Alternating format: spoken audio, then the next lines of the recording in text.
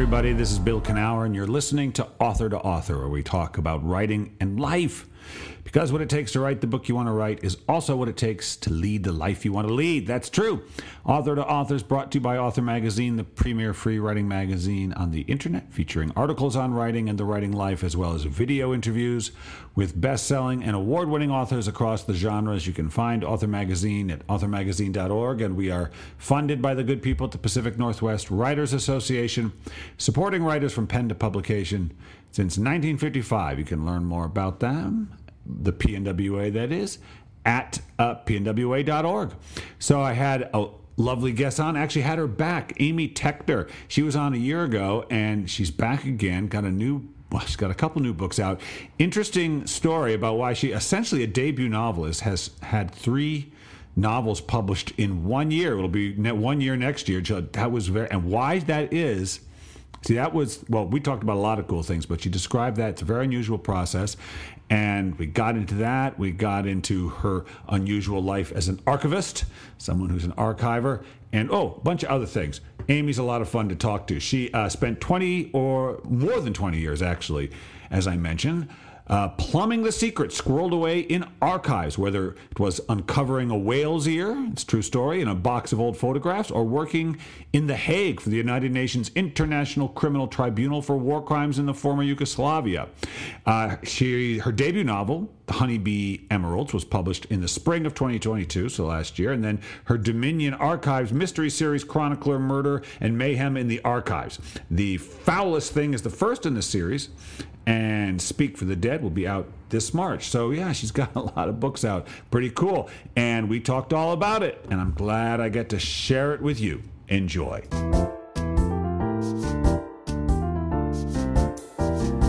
All right. Amy Tector is back on the show. How are you doing? I'm great, Bill. Thanks for having me. Well, it's good to have you on. Look at you, you little achievement bunny. It's book number 3. I was just enjoying something the rest of you can't enjoy. Her third book, Speak for the Dead. But your second book came out we were just saying, September, October? Foulest Things. Yeah. So how's it going? I interviewed you when you just released your first book. It came from an unusual, how many of you are there on the planet? How many archivists are there? If there was an archivist convention, where would it have, how big or small a space could hold that? You know what? There are a number of us, and I weirdly live. I'm married to an archivist. I met him. What? Here. Yeah. A lot of my very good friends are archivists, and I weirdly live in a neighborhood where there are a lot of my colleagues also live in this neighborhood. So a couple of years ago, I was walking with my daughter, and we bumped into someone who was walking their dog, and it was a neighbor, and we had a big long chat. And then as we were walking away, Violet was like, "Who was that?" And I said, "Oh, she works at the archives." And Violet said, "Another one." She was so mad. Your daughter has a very skewed view of the world. She thinks they're just all over the place, like hockey fans. So with two I call them archivists because I'm American, but archivist, you said? Is that archivist? All right. I want to do it right. Yeah, archivist. When a bunch of archivists get together, what do they talk about? Like, what comes up? Well, books. They're big readers, and history, and we're not talking paper cuts and file folders. We're talking the politics, all the regular things. Well, because the only reason I mention is because we're both writers, and when writers get together, I mean, we talk about other things, but eventually we talk about writing, in part because, and why I love doing this show, is because if you haven't done it, it's sometimes hard to understand exactly what happens when you sit there alone in front of a page, right? And the kind of mystery of it. And so it's very nice to talk to people who have gone through the experience in a certain way. And I'm sure you've now that you are number of books in, you've probably had that experience yourself, gathering with other writers. Have you done conventions and that kind of thing? Yeah, a little bit. It is great to talk about writing and the craft. I find I also end up talking about the business of it. Boo. I know it's true. It's funny. There's a book called A Movable Feast by Ernest Hemingway. This is one nonfiction kind of piece where he talks about sitting with F. Scott Fitzgerald, and he's like, all he wanted to talk about was agents and money. And Yeah. so as far back as it is, it's always going, okay. Actually, I talked to Richard Bach, who was in the room with Truman Capote and Kurt Vonnegut and one other person. He said all they talked about was the business. It drove him crazy. He thought, here we have a chance to, anyway. Yeah. Okay. So, hey, listen, first of all, I want to say, like I said, I was enjoying Speak for the Dead. And look, take this the right way. I feel like I just noticed you're getting stronger and stronger as a writer. I don't mean to say that the first book, which is where I was introduced to you, was weak. It wasn't. But I don't know. Great. I just feel there's a growth happening that I can see. What do you feel that way? How do you feel about yourself as a storyteller? Yeah, I do feel that way. I feel like I'm more concise and trying to be more precise. Yeah. Well, it's concise. See, if I had to give one piece of craft, I don't do a lot of craft stuff. I do other kind of teaching. But it would be, how can you say the most in the least? Yeah. Not that everybody should have these tiny little sentences, but you want to do the most with the least amount of space, least amount of words, right? And that's something I keep learning about. There's apparently an emergency nearby. Okay, they're passing. Does that make sense?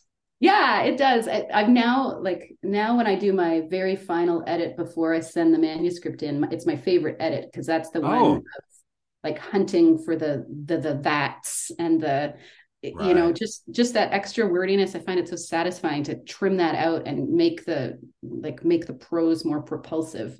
See, people, this is how you know you're getting you're I don't like to use this word. I was going to say real writer, but I can't think of the term. But when you start enjoying that the minutiae of pulling out word, now you're onto something because you're cleaning it up. It feels like you're trimming away all the fat. So, all right. So the foulest thing. So you published the first book and it comes out, and I'm sorry, I'm trying to remember the name of it. Honeybee Emeralds. Right. Okay. So great, nice experience. Very excited. So then, foulest thing. How was that? How was publishing and sharing your second book compared to the first? It was wonderful. It was maybe less exciting, right? It felt a little bit more like, it was less scary because I knew what to expect and how things were going to work. So I didn't feel nearly as unsure or uncertain. But as well, it was a bit like, oh, here's another one, especially because it came out 6 months after the first one. So it wasn't, I felt almost bad to be dragging. How was it that it came? So walk me through that. So it came out 6 months after, because I did feel like, didn't we just talk? Yes. Yeah. Right. No, there have been too many books. No, never too many, but you must have had some, and tell me you had some in backlog a little bit. Yeah. So it's interesting when you say that I'm a better writer because, Honeybee was published in March of 2022. Okay. Then Foulest is the fall of 2022, and now Speak is coming out in March 2023. Right. I wrote Foulest first. Right. Then I wrote Speak for the Dead, and then I wrote Honeybee. All right. So I don't know what I'm talking about. I did a lot of editing. So I'm still taking I hope so. I hope I noticed what I noticed was for real. No, I appreciate that comment. Okay, so talk me through it, because that's unusual. First, because usually it's like you publish a book, you're like, I'm not going to deal with those old books because I didn't know what I was doing yet, but I finally found. So talk me through all that. Yeah. Well, I've been writing for 20 years, trying to publish for 20 years. Yeah. And Honeybee, I found my wonderful publisher, Turner Keylight, based in Nashville, and they took a chance on Honeybee, which was fantastic. And then I said to them, I have these two other books. Do you want to see either of them? Maybe that I had written, years and years earlier because I always thought they were good books. I didn't have that feeling, that cringe feel. I've written things that I've then been like, ooh, that was terrible. Right. But these two, I thought they just didn't. They never got a chance. But were they the two books you wrote before Honeybee? Yeah. Okay, so you were building up to something. Yeah. Okay. So I sent along Foulest and Speak for the Dead, thinking they'd pick. They might like one of them, and they got back to me and said, we actually like both of them, Wow. We'll do both. And I said, great. And they said, and we'll publish them here Right. now. And they gave me those dates. And I was like, oh, okay, sure. Wow. That's So, yeah. great. What a satisfying experience. Yes. And good on you, because obviously Speak for the Dead and Foulest Thing, you'd done the thing. You tried to find a publisher for it, maybe tried to find an agent for it. Had those been agented? Nope. No, I tried to find agents and not. Okay, so you'd done the shopping around. Yeah. And sometimes, this is so interesting. This is so interesting, Amy, because sometimes that experience kind of sours our taste. Mm-hmm. You know, we start having a negative association just with the work, whatever our experience writing it is. Yeah. But apparently that did not sour it enough. Yeah, I was definitely, demoralized and depressed when those rejections were roaring in. But I always thought, and maybe I've just got a really healthy ego, I don't know, but I thought these aren't bad. And especially when I would read other books, I'd be like, you know what, Foulest Things sitting in a shelf is just as good as, this other book that I'm reading. And why, it just didn't hit the right time. Like I always felt good about what I had read. I'm glad you said that. I do think it's important for writers to do that, without ego, but just recognize this is of the same quality of the book as the book I'm reading. It may not have found its place yet, but to recognize that it's no real difference in that good for you. Boy, that is a sturdy self opinion, I gotta say. That's but it's good, it's healthy, right? You were right. And also, doesn't it also speak to, Amy, the importance? I said I want to talk about the business, but this goes beyond business in my mind. In fact, speaking of Richard Bach, he was the one who said to me, you're not looking for a publisher, you're looking for a member of your intellectual family. And I thought that was a great way of thinking about it. And doesn't it speak to the importance of finding the right person who gets what you're doing and sees the value in it? Yeah, 100%. Right. Yeah. Right. Yeah. And that's what they did. Yeah. So they got your stuff. And because as soon as one person sees the value, now you have a chance to share it. And now you're giving, because I remember I did theater for a while when I was in my early 20s. And I wrote my own show and put it up. Right. So we did this sketch comedy. And the reason I liked doing it is I started writing. I'd write my poems, my stories, and send them out and get my rejections. Right. And part of me thought, I just want to bring my stuff to the people. I don't want the gate. I just want to, you can laugh or not and leave or what. And there's because there's a democracy in that, which draws people to self-publishing. But now people can just finally get a chance of finding out for themselves what your stuff is. Yeah. Yeah. Yeah. And so how's it been? So, all right. So what do you think? Just 2 books in? Do you feel like a writer yet? Do you feel like an author? Does it feel like make-believe or does it feel real? Yeah, no, I feel legitimate and it's terrible, but I like I always had the imposter syndrome and was like, oh, I don't know what I'm doing. And all the things until I got the validation from a publisher who said, yes, we'll publish it. And then suddenly I felt like a real writer. And I know it's frustrating, isn't it? I know it's how it was, but it is now. And even sort of for the first sort of 6 months, last year I was still like, oh, I didn't get an MFA and I just am writing these little stories. But now, because I've now done it now and hadn't had all these books out, I'm like, oh, no.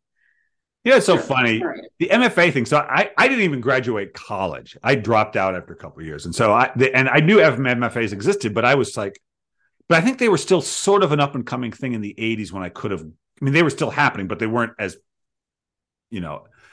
everywhere they are now. But I think because you have an academic background, being an archivist, you might have an unnatural opinion of the MFA and its value. I'm not saying it's not valuable, but I don't know. Well, I don't have one, so come on, you just write. So exactly, but just write. But the story told about the validation is so interesting because when you got that publishing contract and you you got the external validation. Were you aware on some level, because you're not a kid, right? You've been alive and done things as a grown-up and had to leave a grown-up. Like, I could have given myself this at any time. Like, I didn't need to wait for them.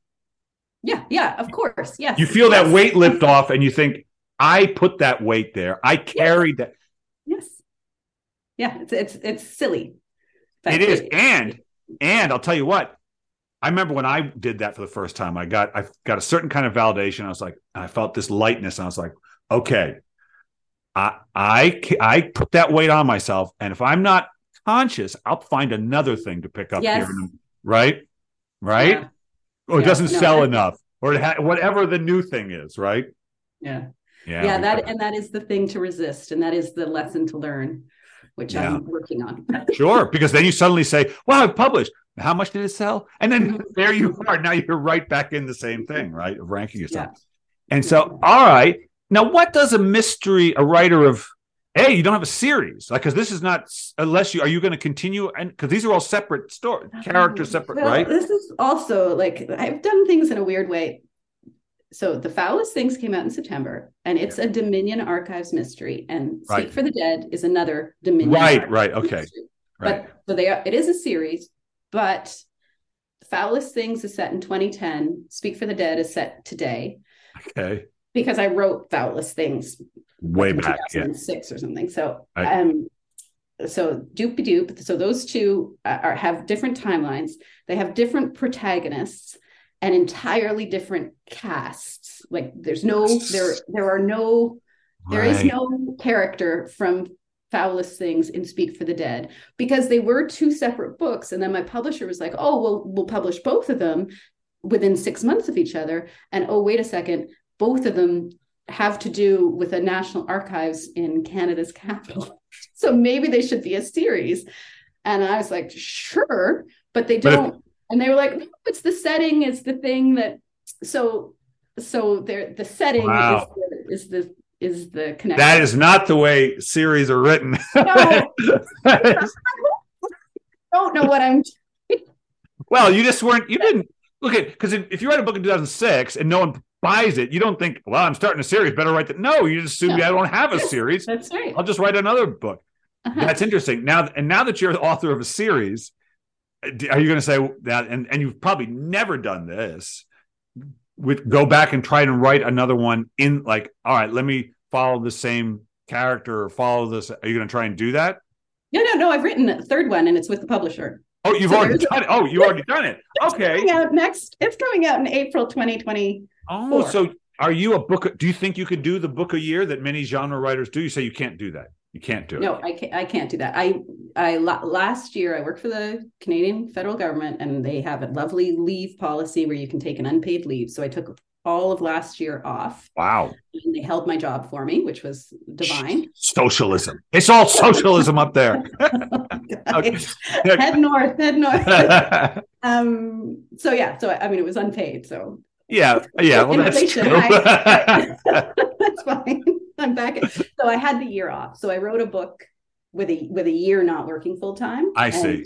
And now I'm back to work full time. Right. So I do not want to commit to writing a book while also working full time. But I don't know how people do that. Well, I'll tell you one way they do it is that's all they do.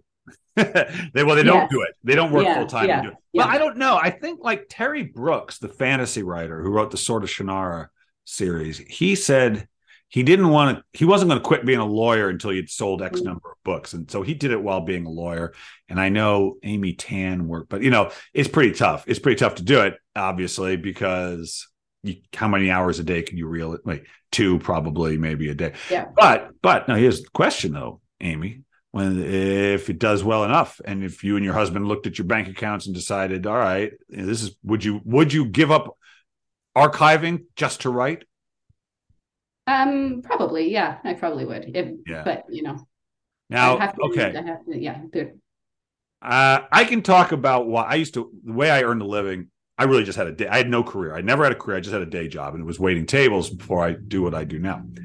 But I could talk about the things I learned that carry over into writing, and certainly the things in a way that they're similar, even, believe it or not, to writing. It's bit of a stretch, but that's one of the things I can do, is make anything sound like writing. But how is archiving like writing?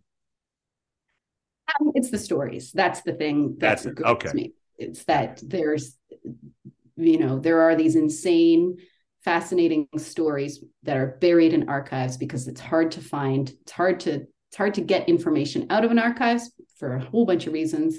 And so when you do find those stories, they're unique. Nothing's published in an archive. So the only place that story lives is in that archives. And because the archive is kind of the records that you create while you're off living your life. It's the detritus. It's the right. It's not a narrative that's laid out for you. You have to piece the story together, right? Ah, I see. That is, so you're finding the story, just like, yeah. Hey, you know what I like about that?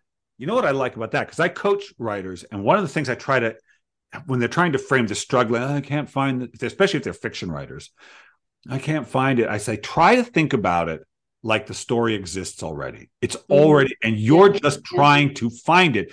Because if you try to say, I'm going to make it up, you really probably are going to struggle. But if you just, because Amy, look, don't you have the experience when you're finding your story where you finally, the connection that has been missing, you see it, and boing, and now you know why, and this, whatever the plot point, usually plot points you can't, don't you feel like, oh, of course, it's like you see something that already exists anyway, right?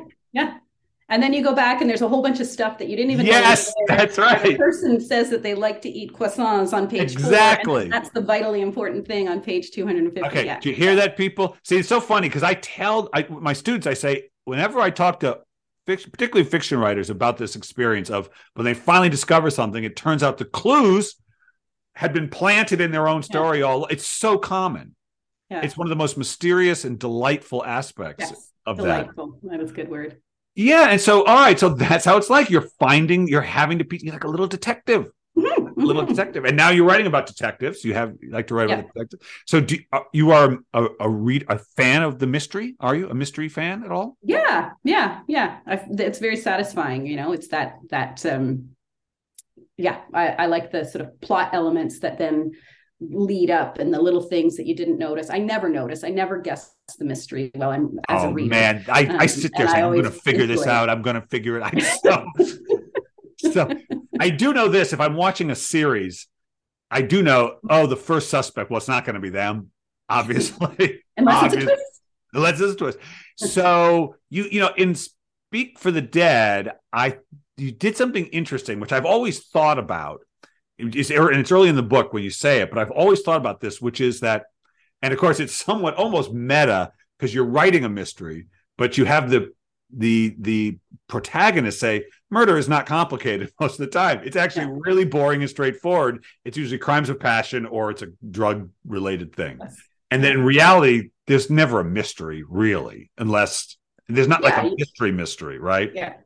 You got to add that in. Yeah, because most of the time, because I had this fantasy of trying to write a murder series where it's like really realistic. I was just thinking about, I thought that would be so boring, probably, right? Yeah, I don't know. Well, I guess could you pull it off? Yeah, I don't know if I could, but you'd go deep on your characters, I guess, and all their right. And so the violence and crime, because most of the time it's pretty straightforward. And so, all right, so you had to write a new book number 4, but it's book number 3 in this series that you just realized you have, and. So how was that starting something with the awareness? Okay, so this is interesting, Amy. You started this book was different on 2 fronts. One, you said, I'm going to do it in this series. I'm now going to continue, right? And I'm an author. You started this as a published author. So how did that change? Because for the first time, come on, you sat down, you opened up, and instead of wondering, well, maybe this will be the one, right? Like you did, you must have on some level wondered with every one of those books. You didn't think that this time. So how was that?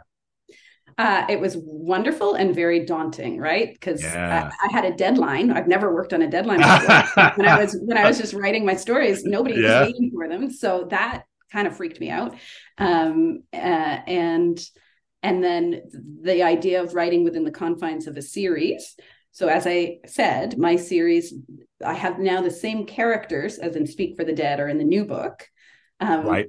And of course, the series is linked. It's the Dominion Archives Mysteries. And this is where I feel like I'm not doing what I'm supposed to do, because this 3rd book in the Dominion Archives Mystery Series does not take place at the Dominion Archives and is in fact, I know. Did your publisher say, Amy, we need to talk?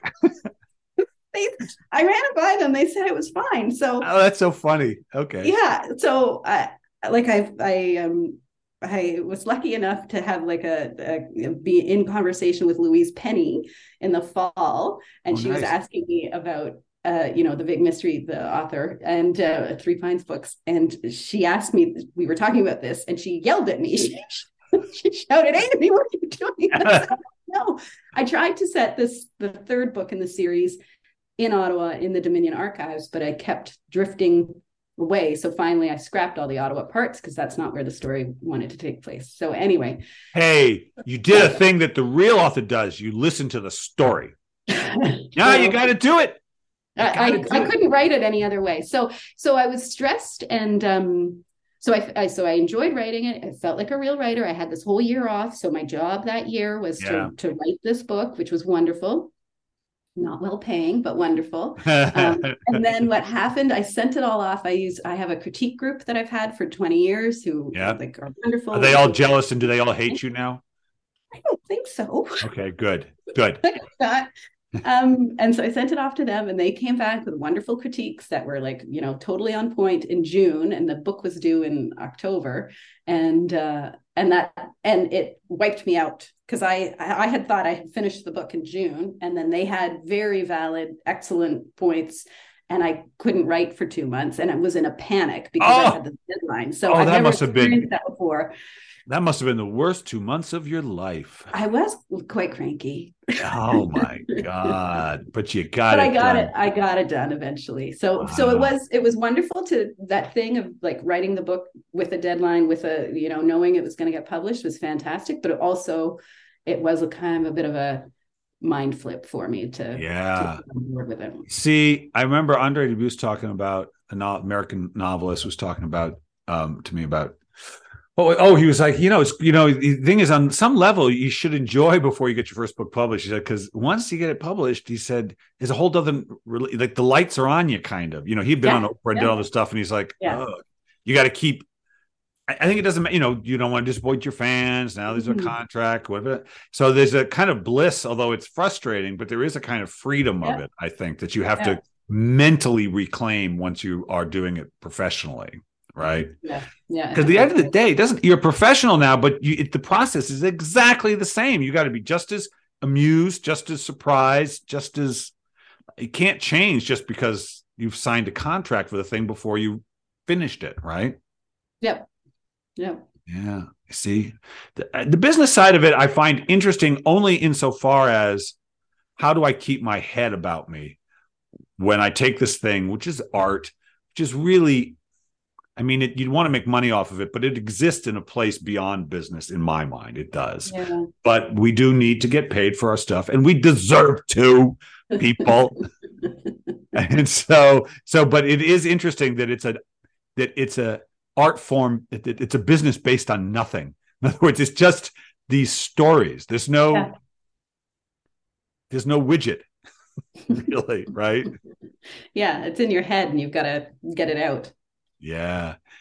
All right. So what are you right now as a writer? What's got your attention? What's got your interest? What do you care about right now, author Amy? Well, I think what I'd like to do is, go deeper on my characters and be more truthful and, get to more of the nut of real, that thing of a real person and who they are, and bring them to life more. Do you have moments in the books you've written where you thought, I want more of that? Ooh, right there where I did that thing happen. I wonder if I can get more of that. Do you have awareness of that? Yeah, for sure. Yeah. But they're moments, right? Like, and I don't go back and reread, and I but you kind of hold it in your head, right? Yeah. That passage. I certainly do that, where I think, if I could, I'd like to replicate more and more of that in the future. I work with this guy. It's interesting. He's a stand-up comedian, apparently very successful stand-up comedian in Australia. That's where he does his stuff. But I'm coaching him on how to write stuff. And he was talking about, he's been at it for a while. And he said, people wouldn't understand. He said he was watching himself because they listened to their own tapes, And he said, I just heard this one part where I was relaxed. I just heard my voice and I wasn't pushing. He said, no one else. He said, I want more of that. People weren't laughing more. but I recognized that I want more of that. And it struck me that that's one of the things the artists do. You might, something in your work might so light up for you that your readers don't notice at all, but you know, that's pointing me in my direction, right? Well, I wonder if it's the moment of that creating, right? Where they say it's the flow or whatever. Oh, yes. Oh, flow. It's that, because I have certainly experienced that, and it's addictive. And so maybe those are the moments that are attractive to you in your own books, are those moments. All right, here, I'm in that. I'm going into coach mode here. I'm going to encourage you to think of the flow this way, because this is what I teach people. It's like how to get into that state of mind. Think of it as a state of mind you can practice entering on purpose, as opposed to having it happen accidentally. That's what I would encourage. I would think all your best stuff happens in that flow state. And we all want it, and it's addictive. And it's like, and what I always say to my students is like, I like being in it and I don't like being out of it. So I want to be in it as much as I can. And that's where I trust. That's where I get inspired. That's probably where your characters do things you didn't expect. Right. 100%. Yeah. So I'm all for practice getting into it, and believe that it's something you can do with practice, as opposed to just the muse showed up. What's the practice though? How do I do that? You practice. You have to get, it's about curiosity. I think there's a lot of elements to it, but one of the keys is you understand your job is to discover. And therefore, you have to get comfortable not knowing, because in order to discover, you have to not know. And you're an adult and used to knowing things, but no, you have to not know. So it takes real trust and balance to be in constant state of discovery and relaxation and receiving. And what I'm looking for is the thing that, what I would say is, when I write my essays, I'm like, I start off kind of knowing, but it's sort of mechanical a little bit at the start, because but I know I'm waiting for that one moment where a little happens and I go, oh, I didn't expect that. That's interesting. Now I'm surprised. Now I'm curious. Now I'm excited. And now I'm really writing. But I have to wait for that one little spark that I didn't expect. And now I'm really flowing, and the ideas are coming to me, and I'm kind of chasing them, and I lose track of time and all that. But I expect it. Like, I'm not, this essay isn't real until that happens. Yeah. Does that make sense? Yeah, it makes a lot of sense. That's right. I'm telling you, I'm right, but it's my next book. I'm writing about how to practice it. I think it's so important for the creative mindset to practice being in that state of mind. So there you go. I'll send you a copy when it's done. I love it. Amy, I love talking to you. I'm part of the reason I love talking to you is because you stuck at it for so long, and now you've on to that next phase. And it's so great to be here with you at that early stage before you're bestriding the publishing world like a colossus, and you're always in demand. But okay, so first of all, people want your books. I'm assuming they can go to your website, but where all fine books are sold, kind of, or what's exactly? They are everywhere, and an independent bookseller will order it in if they don't have it, and your library, ask your library to carry it. Wow, I love a library. What a nice person! I remember being at a writers' conference once, and there were these guys that are very successful. I said, libraries, I guess. Well, I didn't realize they can buy the books. I mean, but speaking of socialist Canada, I didn't realize that the United States doesn't have public lending rights. We have public lending rights, so the author gets a couple of pennies every time their book is taken out. Ooh, in Canada. I've got a new cause. I need to talk to my senator. I've got a new cause. All right. Well, that's great. So wherever fine books are sold, but. Hey, listen. So I usually ask what writing has taught you, but but this is interesting because, I'm going to phrase it slightly differently for you today. Okay. Because I already asked you this question once, but it can change in a year. But because I think I learned a lot from this experience. If being a published author, now that it has taught you anything about yourself, life, anything, it's taught you what? Well, that there's no difference between being a published author and it's just that validation. And it's just like what we were saying, you don't need that you can just validate yourself, just stamp your own parking ticket. She's right, people. She is right. I know you don't believe her if you haven't yet gotten that, but she's right. Boy, if you can stamp it for yourself. You know what else is true, Amy? If you can stamp it for yourself, and I know this is true for me, it would have expedited I think it would have brought the other faster. Yeah, I think you're right. Yeah. Hey, Amy, great talking to you. Thanks for being on the show. This was a ton of fun. Thank you so much.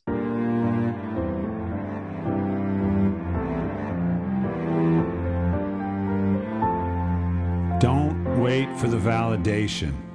Don't do it. Look, if you do, well, you'll be like pretty much everybody, and so what are you going to do? It's all right. It's all right. But you don't have to wait for it. If you can give it to yourself, it just makes everything so much easier. Sure does.